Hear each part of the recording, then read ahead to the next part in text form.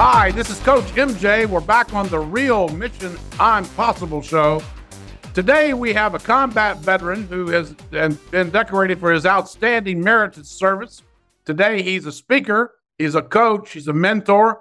He is a leadership guru and runs an organization he will talk to us about today. Moreover, as a veteran, I thank him for his service. Joseph Polanin, thank you for coming on the show. Welcome, sir. Coach, thanks so much. It's my absolute honor and privilege to be here. Thanks very much for that kind introduction. Well, sir, there's nothing but a few words can in no way represent how you served our country and what you've done, what sacrifices you've made for the country and for your own family. And today, with the resilience that you have, irrespective of what you endured and what you went through, you found a way to be a basketball. You found a way to bounce back and help others do the same through the training and the disciplines that you teach and share with organizations today to help them win, not just more customers, but the internal customers that they need to have as leadership develop skills that be able to help them navigate the unknown ahead. So thank you so much for that. Could you tell us a little bit about how you got into leadership as a topic? Yeah, Coach, absolutely. And first and foremost, thank you for mentioning all of our brave and courageous service members, veterans, and their families. They are our heroes. You know, when I served in the military, for me, it was never a job. It was never even a profession. It was a calling. It was simply a feeling inside that I knew I was where I was meant to be, and I was with the people that I was meant to serve with. And I was privileged to learn from many, many great people over my time in the Navy. And so how I got to where I am today and what I'm doing today, I served 30 years in the Navy. My profession was explosive ordnance disposal. That's the bomb squad. And I had the opportunity to learn from and be mentored by and be coached and inspired by some absolutely phenomenal people who themselves taught me the principles of selflessness, teamwork, courage, trust, and what those words mean, and that they are not words, they are an ethos by which we live our lives, not just serving in our professions.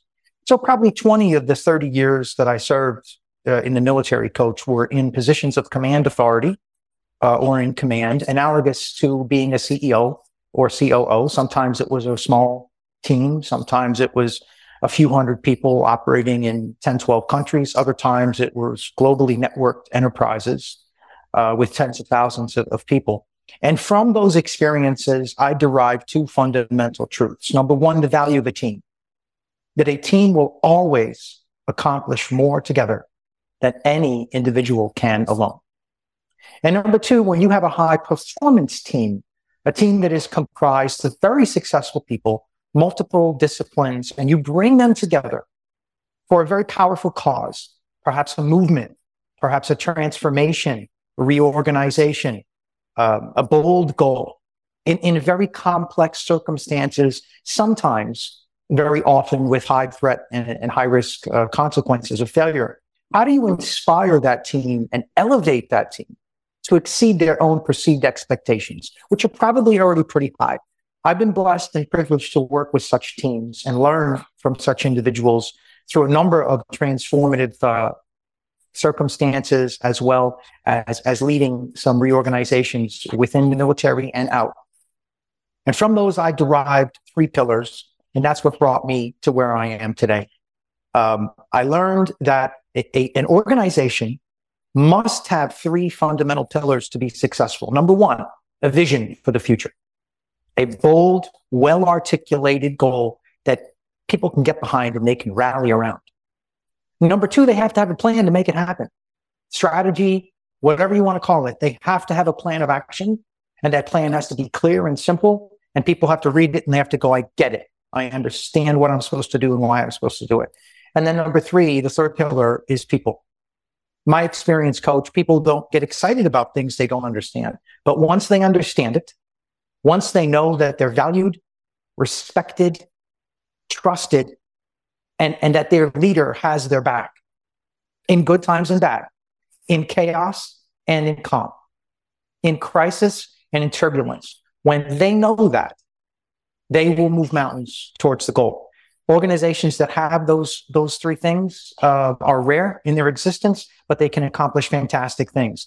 And so when I got out of the military, I fashioned a proprietary consultative methodology based around those three pillars.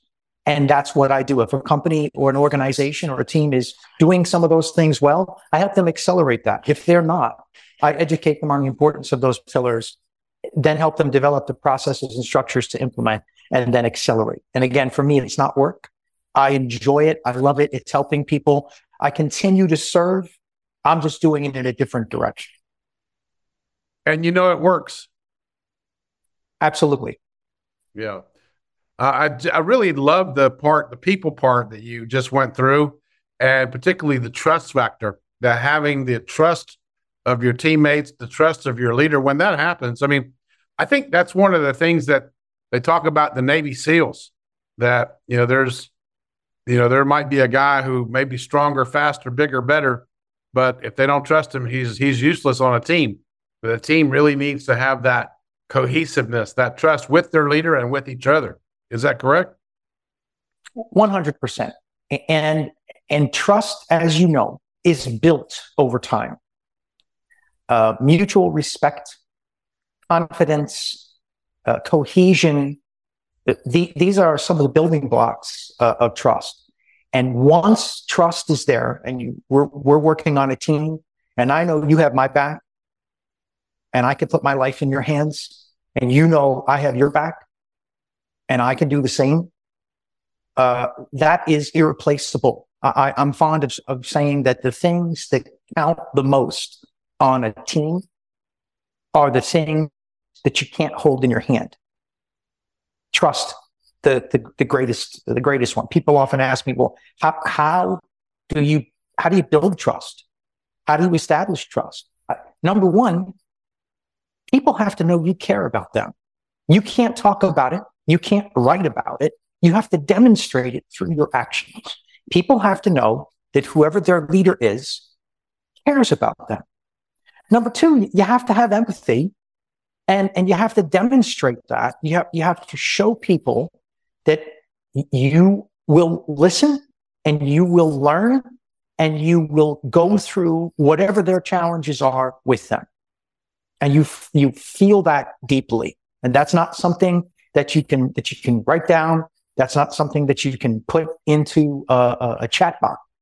That is real feeling, real emotion. It's got to be genuine. It's got to be sincere. Then you have to empower them. You have to delegate, right? Delegation is not abdication. You have to teach people what the high standards are. Then you have to delegate to them. And it's a lot like teaching your children to ride a bike. At some point, you've done the best you can, and the training wheels come off. And they must forge forward on their own. It's a lot like that with a team. And through that empowerment and through that delegation, as I mentioned earlier, everyone on the team then begins to know they are valued, they are respected, they are empowered, they are listened to, they never fear bringing up a problem. A lot of times people, I don't want to bring up a problem. I don't want to get in trouble for bringing up a problem. The best teams that I know, people love to bring up problems, and they love to point out when other people have an error, and it's not a comedic thing. It's a necessary thing, and it's okay. And you have to have humility, and you have to be self-aware to do that, and understand that you're going to make a mistake, whether you're a team member or the team leader, right? And the best leaders I've ever known learn how to follow first, and then they learn how to lead. So those components are key. And then right after the empowerment and the value and the delegation, in my opinion, comes trust. All of those building blocks that I just mentioned generate trust, and that takes time. We like to say you can't surge trust. You can't wait until there's a chaotic situation or a crisis or a problem where you need to have a relationship with someone based on trust, and then go forward. You have to already have that relationship. The way you do it is by excellence in those principles every day with your team. That's amazing. I just listening to that, it made me really feel like, you're the right person to help organizations today get into that. And then another thought popped into my head. Even though trust does take time, it's the hardest thing to earn and the easiest thing to lose. There also has to be situational battlefield trust. In other words, something happens in the organization, something happens. It could be a good thing or a critical thing that happens, but leadership has to emerge from that and bring a team together with a new mission, and it has to be instantaneous. And maybe that leader doesn't have time to earn that trust. So I've just kind of switched on my head thinking there's got to be battlefield situational trust. But something does happen, and just because of the ethics of the team, that they already have a work ethic and they already have a mutual respect for each other, there has to be situations like that where you don't have time. You just have to blindly trust to make sure that we're all focused on a mission. Have you had that experience before? I have, and I'm going to frame it this way, Coach. Uncomfortable is the new comfortable, right? Chaos is good. Stress is good. Crisis is good. Why is that? Because it's what you just talked about. That concept of a battlefield situational. We have a crisis. We have a problem. We're putting together a very specialized team to go after that problem, and they will not stop until they find a way or make one to solve it. When that happens, very often those teams are comprised of individuals who have worked together before. If you're in a small company, it may be that you're responding with a team of people that you work with regularly. If you're in a larger company, perhaps an enterprise or a global organization, it may be people that you've never worked with before. But what unites them and what helps build that trust quickly is the very laser focused objective.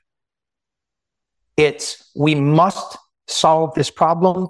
We must succeed in this mission, and we don't have time for egos, and we don't have time for confidence checks, and we don't have time for any of that. And what I have seen happen on the best teams that succeed in that, another factor that I am passionate about, and that's what I call quiet professionalism. Some call it humility.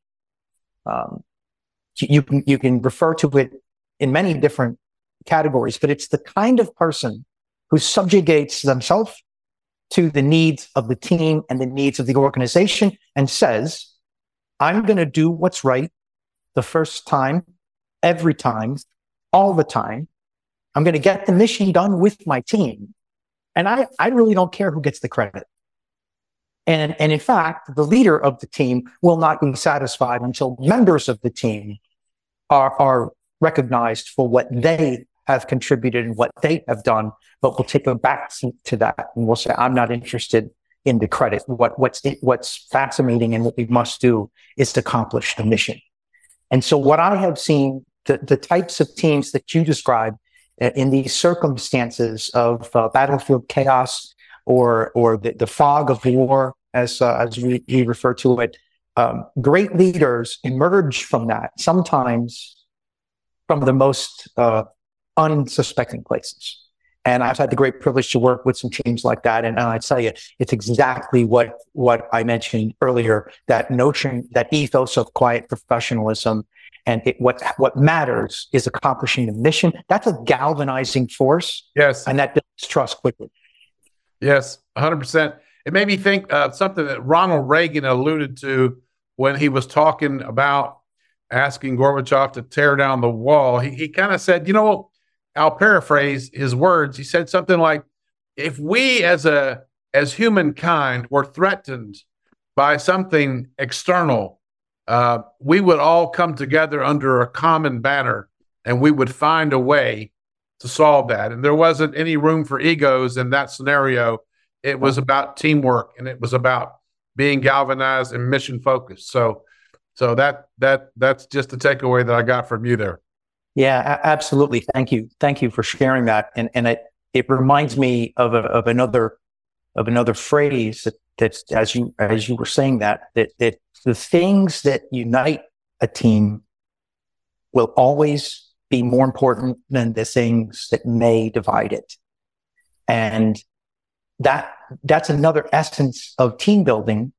The best teams that I have served on actually argue about a lot. They actually have differences of opinion all the time. And people are bringing up new ideas, and sometimes other people are shooting them down. And that debate and that dialogue makes the final outcome stronger. If I'm working with a team and everything's unanimous all the time, I start to ask questions. Somebody's unnecessary. That's right. That debate and the dialogue and sometimes the argument is extremely healthy, and it helps teams achieve more and actually exceed expectations. When I talked earlier about how do you make a high performance team exceed expectations, bring in people with different opinions and diverse backgrounds and different viewpoints, and make sure that they are tops in their field and let them get after it. Right? I think it was it Einstein that said if he was trying to solve a problem, he'd spend 50 minutes thinking about how to solve it, and then the other 10 actually solving it. If he had an hour, it's the same kind of thing with teams. Let them get after it. And that's sometimes where it's very important for the leader to know enough to step out of the way. You've assembled this great team. Give them intent, give them the guidance, make sure it's clear, delegate authority appropriately, and then have the wisdom to step out of the way and let that team run. I was fortunate to be on a panel recently, and the topic came up about working with all-stars. So you as a leadership coach, you go into a locker room, there's all these all-stars, they're all prima donnas, they're all, super high scorers of whatever game they're playing, whether it's commercial or sports. And how do you then bring those together? Because all those players are not necessarily team players. They're I. If it weren't for me, we would never get anywhere, because it's all about me. How would you tackle an assignment like that to try to bring these people down to earth and work together? Yeah, it's a great question. And I would allude to a theme that you addressed just a few minutes ago. And I have lived for many years by an approach that goes something like this. Number one, I'm not the smartest person on my team. Number two, if I had something important to tell you, I would have already told you. And number three, the only problem I can't solve is the one I don't know about. And I would modify that just slightly for this team and say it's all about support. It's all about mutual benefit. So number one, everybody brings their own extensive skill set and their own set of experience and expertise. And nobody can be the best at everything, but everyone can be the best at something. So let's talk about what everyone's individual strengths are, and then how do we maximize that for the collective, right? So I'm not the smartest person on my team. I'm not the best. I'm not the strongest. I'm not the fastest. There's always somebody who's better than me at something. Let's find out who that is, and let's make sure that we optimize that and synchronize that for the team. Number two, the concept of communication. If I had something important to tell you, I would have already told you. Encourage that team. Don't wait around. If there's something important that you need to share with a fellow teammate, do it right now. Don't hold back. And then number three, the essence of problem solving. That team, however great it is, they're going to be in a challenging situation. They're going to be in an uphill battle. they're going to be in a chaotic or perhaps crisis situation that maybe, even in their broad collective expertise, they haven't handled before. Encouraging that notion of support to say, hey, be humble, and I'm facing individually a problem that I'm unable to solve. Let me share that with my teammate so that we can work on it together. And I might just find out that they have a way to help me that I hadn't thought of before. Those are the three approaches that I would use because for me, that's what generates the collective action, right? As I mentioned earlier, what a team will accomplish together. Well, when you put a team of all-stars together, look at what they have the potential to accomplish if harnessed and focused in the right way. Right. And that's where exactly what you just said. That's where leadership comes in to help them harness that themselves. Because, you have, and by the way, what an excellent job you just did. I dropped you in from a parachute into a locker room in halftime when the team wasn't doing the score wasn't going very well. You had all these high scorers. They're all keeping the ball for themselves because they don't trust the next guy, and only they can make the shot, and they're tripping over each other. And so to have a leader be able to come in and break it down, and your key word there is communication, and that really can solve so many issues and problems. I want to turn the page, if I can, just for a moment to help our listeners and our YouTube audience understand the dynamics of military leadership versus leading in a civilian world. Being a veteran myself, I was, taught, it was rank and file. And, when you get out of the military, nobody cares what your rank was. They only care about your attitude. So how do you balance it? How do you see it? What's your takeaway on that? Yeah, that's a great question, Coach. And my takeaway is that there really isn't too much difference between a successful leader who happens to be in the military and a successful leader who happens to be in the private sector or an entrepreneur or in a corporation or in an enterprise. As I mentioned earlier, there's a set of individual characteristics that make a leader great. What I've found is that is not unique to the military. These are qualities and these are characteristics that have to do with how people lead their lives, what their core values are, what their morals and ethical compass is, and who they are as people. If an individual is genuine, if they care about others, if they have a mindset where they constantly want to learn new things, be curious, and have an opportunity to ask a lot of questions, they have the opportunity to be a great leader. Whereas someone who does not have those qualities, or someone who is satisfied with the status quo or with mediocrity, may be able to grow into becoming a better leader. But as a good friend of mine likes to say, you can't teach people to be curious. You can teach people new skills. You can teach people new capabilities.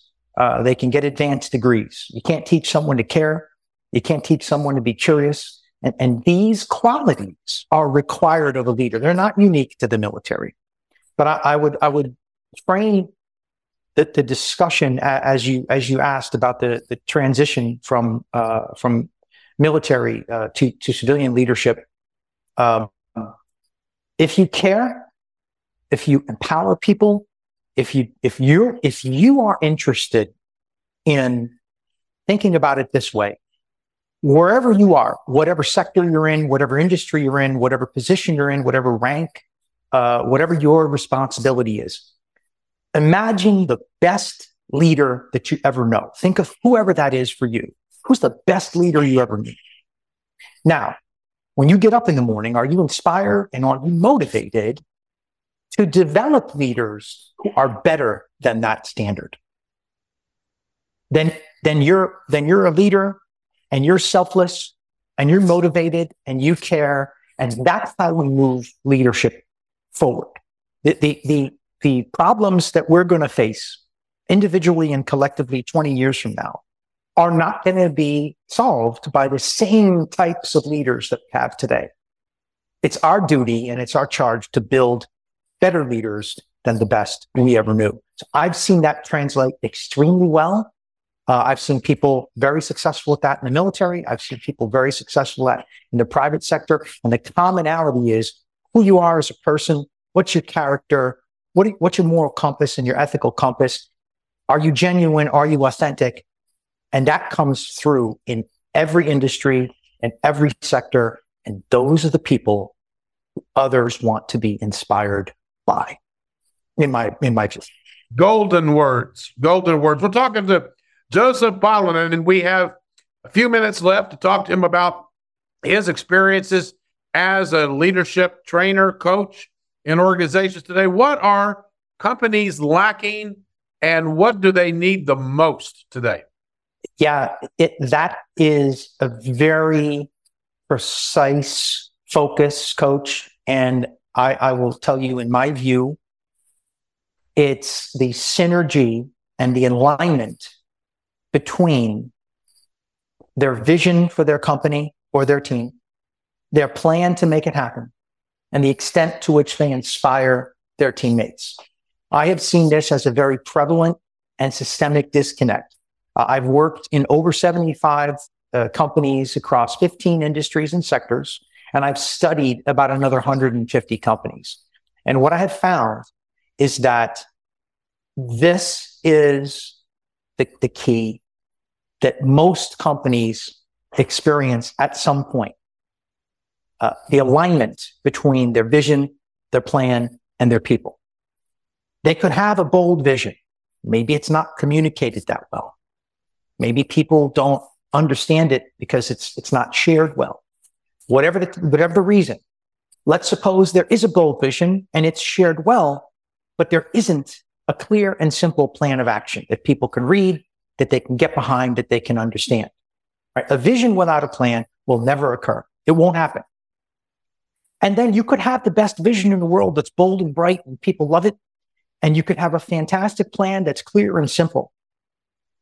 If your talented people are not inspired, and we talked about the team dynamics earlier, if they don't know that you care about them, if they don't feel that they're empowered and valued and trusted, and they're not really sure how what they do every day matters, then that plan won't happen, and the vision will not be attained.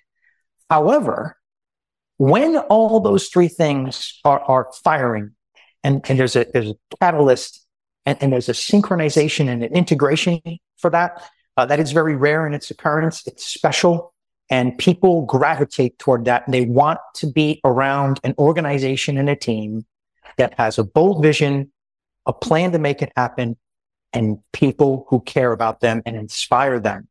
And in my view and in my experience, both as a practitioner and academically, this is the most prevalent and systemic disconnect in business today.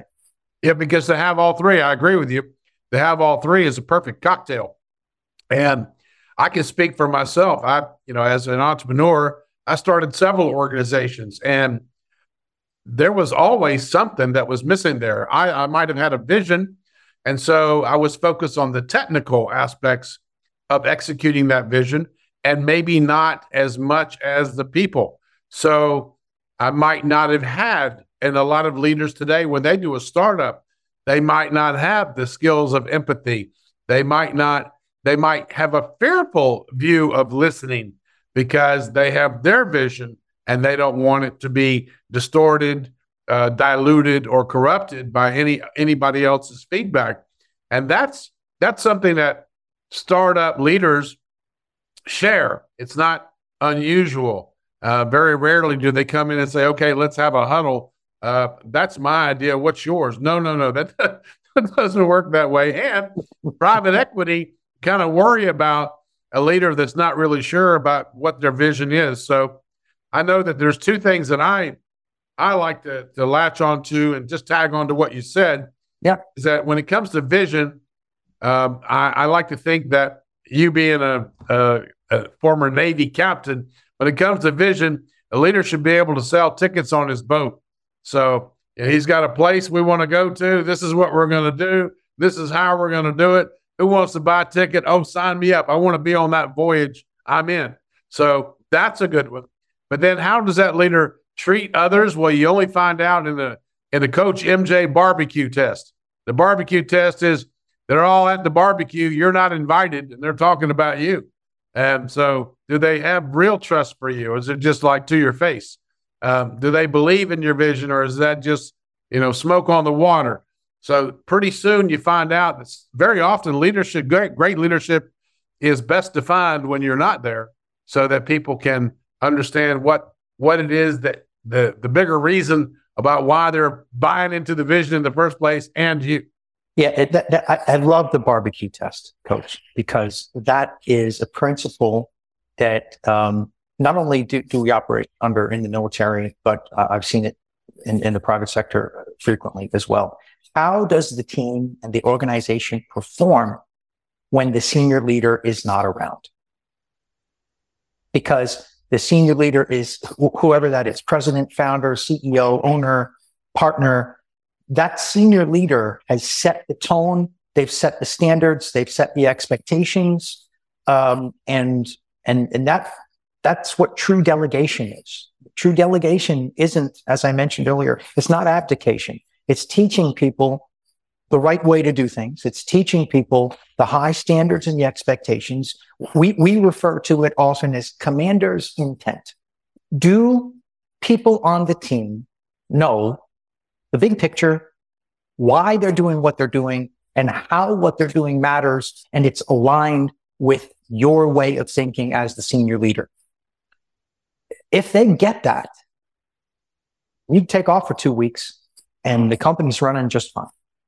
And that's, in my experience, the best organizations. It isn't about the presence or the absence of the senior leader. It's about how well that leader has been able to communicate the vision, the mission, and the guiding principles. That's the foundation. I'll share with you a quick story. I was having a conversation with a founder of a company about 3 years ago, and we were having a conversation about the importance of this. Having a bold vision, having a plan to make it happen, and inspiring people.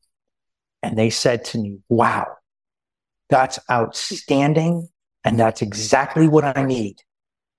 The only problem is I don't have time for anything extra right now. I have to focus all my people on making money. And I paused and I reflected for a moment.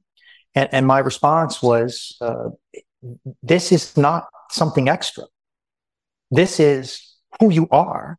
This is why you do what you do.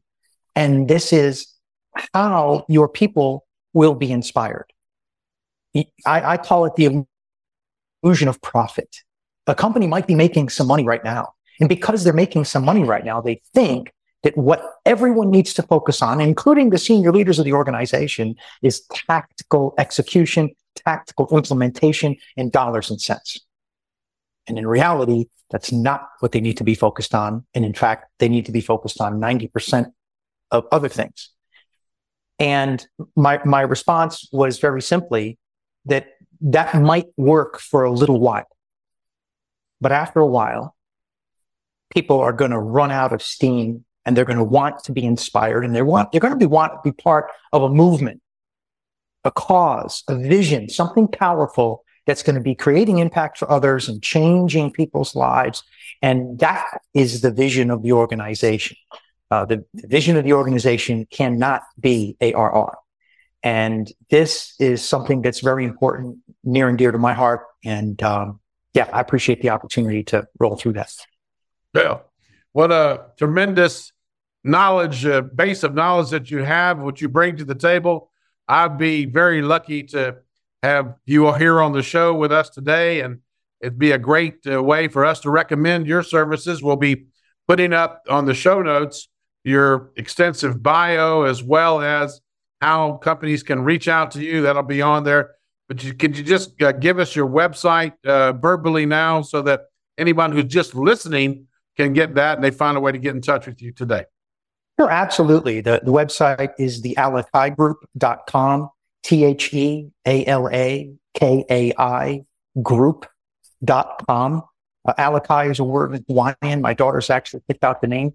It means great leadership, but it's a lot more like a spirit, a culture, or a lifestyle than it is a skill or capability. Someone who is an Alakai, it's certainly someone who's a great leader, but more importantly, someone who has empathy and compassion and care and generosity of spirit. And this combination, as I mentioned earlier, is what we focus on. So it's thealakaigroup.com, and please feel free to reach out to us at any time. Alakai.group.com. You know, when you were explaining that, I had a vision of a white eagle with blue eyes. That leadership excellence again. Thank you so much, Joseph Polanin. And thank you again for your leadership, for your service to our country, and for all that you do, sir. God bless. Thank you, Coach. Appreciate it. It's my honor.